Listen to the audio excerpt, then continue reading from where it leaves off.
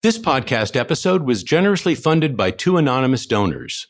If you would like to support the podcast in similar ways, please contact Hadley Kelly at hkelly@pbk.org. Thanks for listening.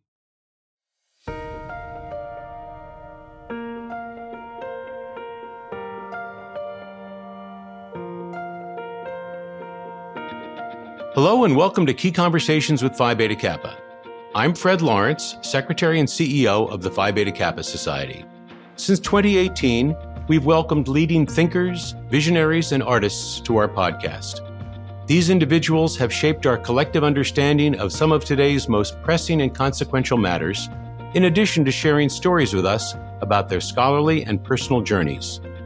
Many of our guests are Phi Beta Kappa visiting scholars who travel the country to our Phi Beta Kappa chapters, where they spend 2 days on campus and present free public lectures. We invite you to attend. For more information about visiting scholars' lectures, please visit pbk.org. Today, I'm excited to welcome Professor Rosemarie Garland-Thomson. Professor Garland-Thomson is Professor Emerita of English and Bioethics at Emory University and Senior Advisor at the Hastings Center. She is a disability justice and cultural thought leader, bioethicist, educator, and humanities scholar, and consults on many academic and bioethics projects. Her 2016 op-ed, Becoming Disabled, was the inaugural article in the ongoing weekly series in the New York Times about disability by people living with disabilities. Her academic and scholarly work has been foundational to the field of critical disability studies and the health humanities, bringing forward disability, culture, access, and justice to a broad range of institutions and communities. Welcome, Professor. Thank you, Fred. I'm delighted to be here. I mentioned your 2016 op-ed in the New York Times in the intro, and that's where I'd like to start. It was an opportunity to speak to a very broad audience. It was the inaugural article of their weekly series that featured people living with disabilities. And you opened your op-ed with the example of a friend who, in a well-meaning way, as you said to you, "I didn't know that you were disabled."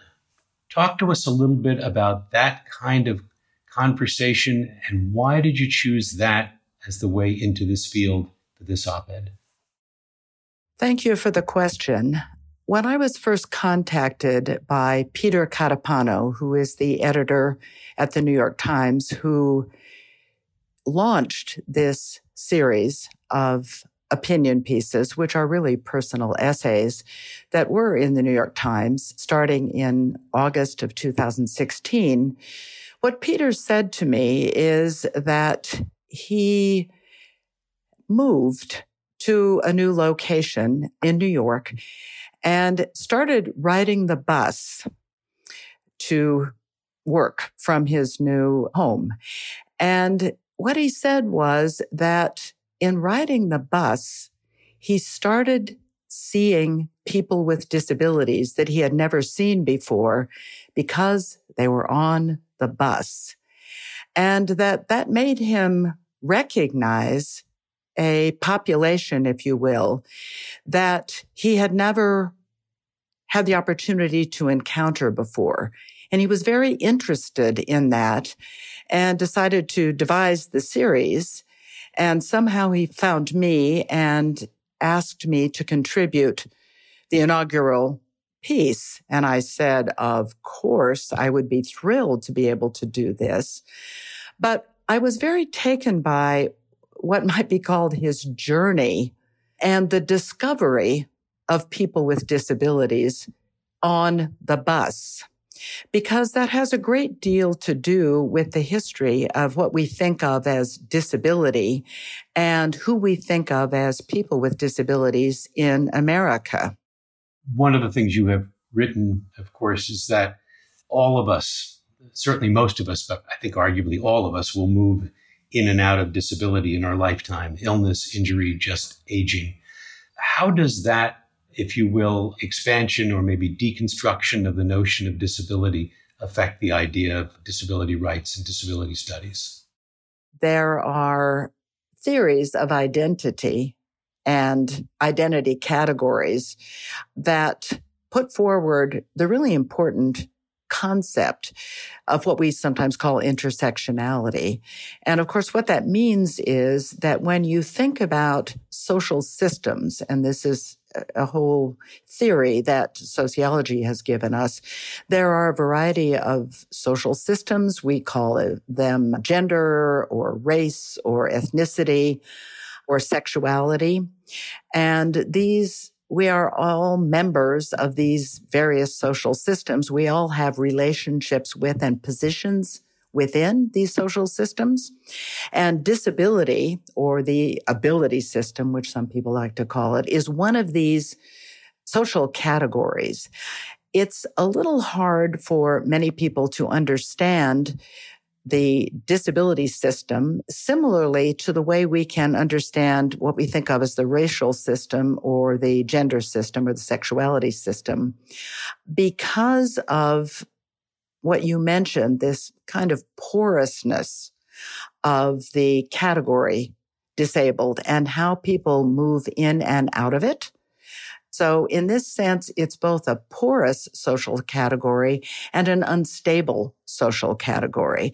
And that makes it harder for us to recognize our membership in that category.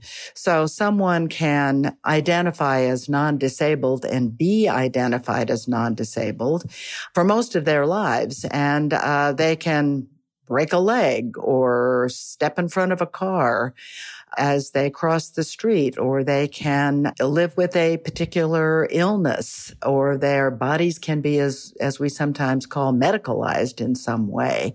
And suddenly they're in a whole new category that they weren't in before. And that makes it very hard for us to figure out who we are when we're with one another in the social sphere. And that's what I think is quite confusing about what we think of as disability as an identity category.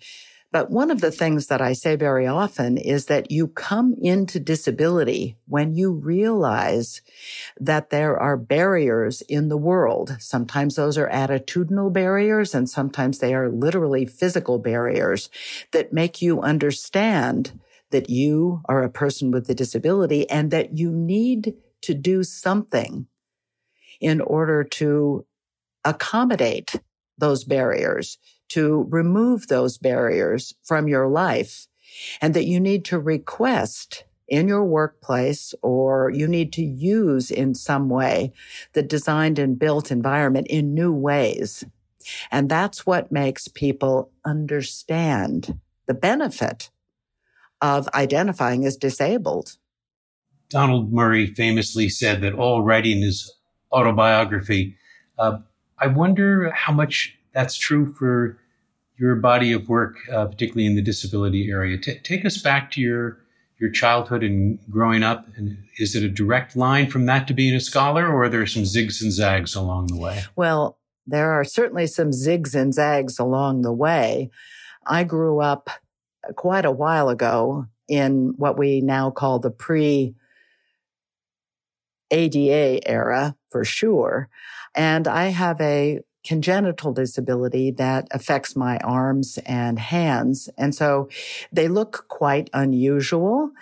And when I was going to school, and I was very lucky to be able to go to school because I could get in the door, people with congenital or early onset disabilities who needed to use wheelchairs or sometimes even crutches couldn't go to school at that time because the schools were literally built to be inaccessible. And the barriers were largely barriers around things like typing and machines. So I was able to use a pen and a pencil, and I was able to get around the barriers that existed for a while. When I finished college and I went to my state university in Nevada, and when I got out of school, like most everyone else, I got a job as an English teacher for a long, long time.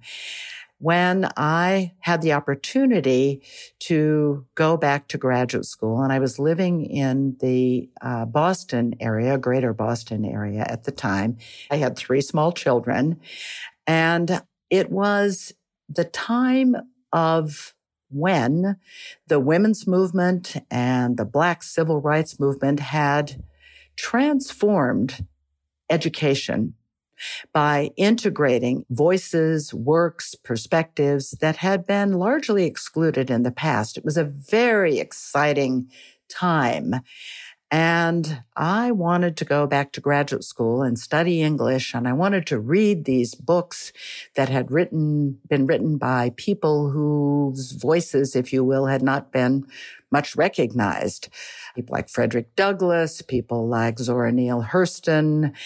And what I recognized was the perspectives of disabled people, people with disabilities, the stories of disability had largely not been recognized as such. They were there, just like all of these stories of other people in marginalized groups, if you will, were there, but they had not been recognized.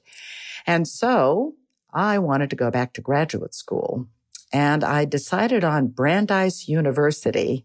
Brandeis University in Waltham, Massachusetts, where I had the privilege to serve as the 8th president. And although you and I did not overlap, you were there in the, late 80s and early 1990s? That's exactly right. So why did you go to Brandeis, and who did you study with there? Who was influential? I went to Brandeis because it had the best parking situation and the best commute situation for me because I had 3 small children. And Brandeis was very welcoming. When I started taking classes and started working on what we think of as our academic project, I said to the people I was working with, I want to study the representation of disability in literature, particularly American literature, which was the area that I was most interested in pursuing, and to work with this in terms also of feminist theory. And the people I worked with at Brandeis said to me, the wisest thing ever, and I've said this to many students I've worked with, and they said, I don't know anything about this. I've never thought about disability as a social construction. I've never thought about the politics and representation of disability in literature. But I really know how to direct these kinds of projects. And so I welcome you to be the expert on your own topic, and I will work with you to shape what you do. And that's a really important field building perspective that I received so effectively at Brandeis, where I became the director and the expert of my own field, but I was also put in touch with other resources. So after a few years at Brandeis, I discovered that a sociologist right across the way from the English department there was a man named Irving Kenneth Zola, who was the founder of disability studies in sociology. And he also, of course, was the founder of a journal that was mimeographed at this time called Disability Studies Quarterly, which is a very important journal for disability studies now. So I met Irv Zola later, and I attended the Society for Disability Studies conferences that were held every year for many years, and was really able to participate quite fully in building the interdisciplinary enterprise that is what we think of now as critical disability studies.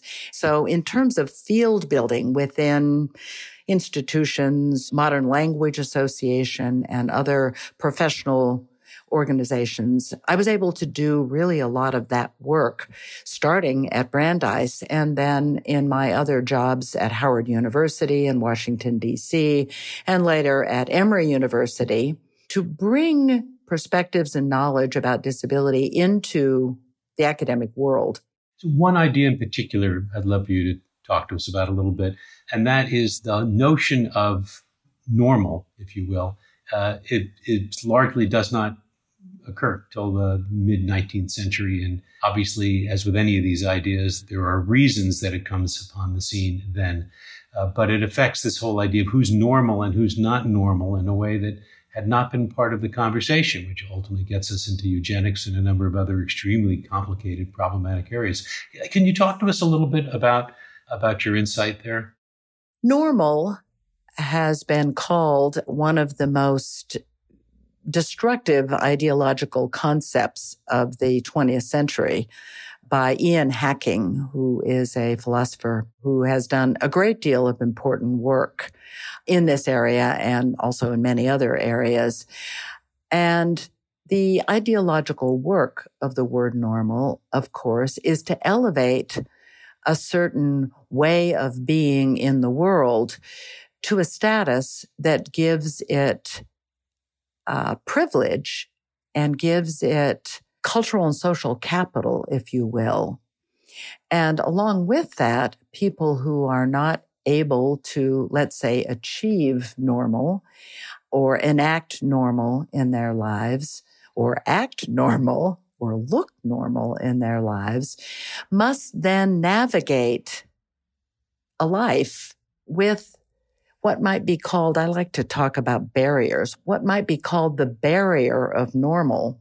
And so that can be a challenge that is met with creativity and resourcefulness. And that's the story I like to tell about disability, is that it's an opportunity to become more human. It's an opportunity to make a life that may not be expected. It's an opportunity to live kind of against the grain of what's expected. And especially it's an opportunity to relate to other people in a human and empathetic way. Because, as I've mentioned and as you've pointed out, disability is a category that we will all end up being in sometime over our lifetime. My point is that we are better off to welcome it and to figure out how to accommodate it than we are to ignore it and to push it away from our lives.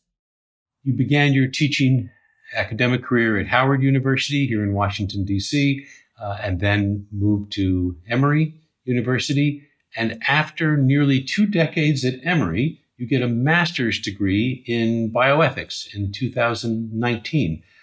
What led you to pursue, at that stage, additional formal graduate study? I began working as an English teacher right out of college, which means that I was always working with narratives, with stories. And these stories were stories that we think of as literature, film, things that we think of as what I call the narrative humanities. And as long as I was working in English departments or in the humanities, my audience was my academic peers and the students. I realized at some point that if I was going to really think about disability as an identity and a life experience, that I needed to extend my audience toward medicine and science.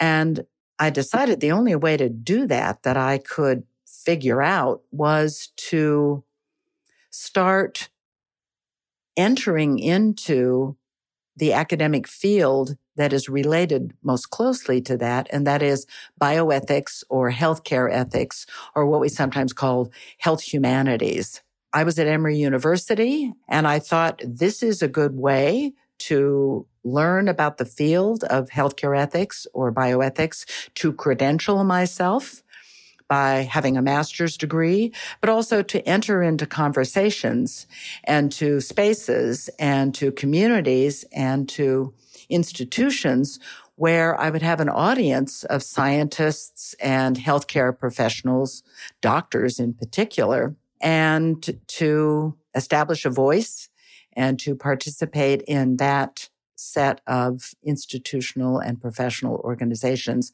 and knowledge communities to reach doctors and scientists. You have been involved now in one form or another teaching students in issues related to disability rights, disability justice for the better part of 3 decades. I wonder what changes you see over that time. And I'm thinking both in terms of the Americans with Disabilities Act of 1990 is transformational, one of the major pieces of civil rights legislation in American history, and the foundational piece with respect to disability rights, certainly, and that's 1990s. That affects this whole time.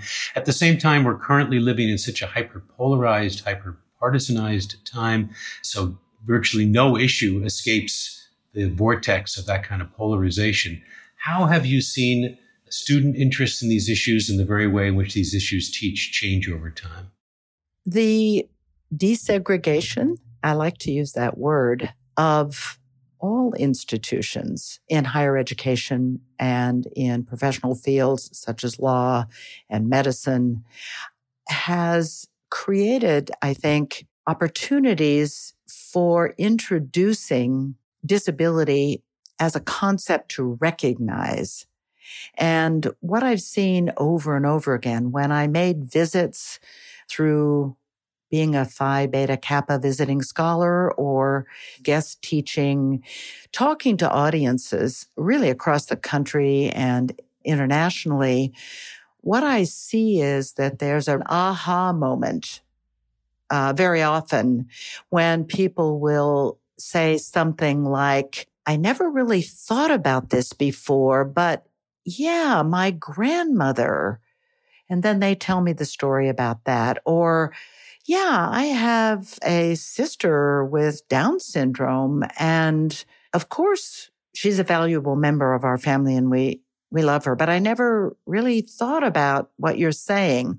Or at some point, many people come and say, often quietly, look, I think I have a disability, or I am afraid because if somebody finds out that I have this disability that is presenting where I have run into barriers, this is how I like to talk about it, I'm afraid that I'll lose my job, or I'm afraid I'll get a bad grade. I don't know what to do. Help me with this. And then I can say what I say, and that is, welcome. Let me help you. The first thing you have to do is go register at the Disability Services Office, and you have to figure what accommodations you need and then go ask for those accommodations. And this is scary, but this is what you need to do because you merit these accommodations so that you can do your work in the world. You alluded to having been a Phi Beta Kappa visiting scholar, and we're so grateful for your time and service as a Phi Beta Kappa visiting scholar. And you went to 8 different schools, gave public lectures, visited with students, met with faculty. I wonder if you have some particular stories from your visiting scholar time that you'd like to share. Absolutely. People would come up after the lecture. People would arrange for a coffee, and they would say, I'm struggling. I need something that my school is not giving me.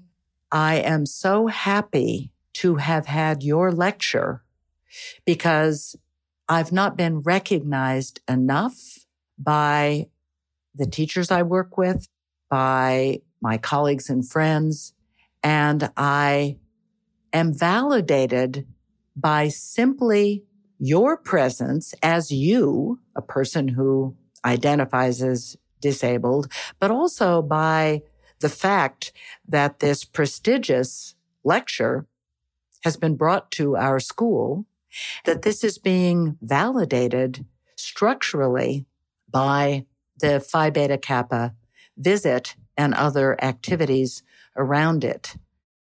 I know that some of our listeners have a great deal of experience, background, and knowledge in the disability rights area. And for some, this has really been an introduction, what you described as an aha moment. Could you give us a couple of book recommendations, both for those for whom it's an aha moment, that this is a good way to get started and learn more about the field, as well as for those with some extensive background where you can make some suggestions as to how they can take their knowledge to an even higher level? People like my book, Extraordinary Bodies, which is a book that's been out there for a long time. There's a 20th anniversary edition of it. And so that's a classic, quite readable book. But a book that I think is quite wonderful that has recently come out is by an author who is a designer and architect, a woman whose name is Sarah Hendren, who's written a book called What a Body Can Do, which is about design and accessible design. That's an excellent book that is very readable. You have given a lot of us aha moments with op-eds and with your scholarly work. And I'm pleased to say through your service as a Phi Beta Kappa visiting scholar, thank you for all of that. And we look forward to more that will be coming from you in the days and years ahead. And thank you for joining us today on Key Conversations with Phi Beta Kappa. Thank you, Fred. It's been a pleasure.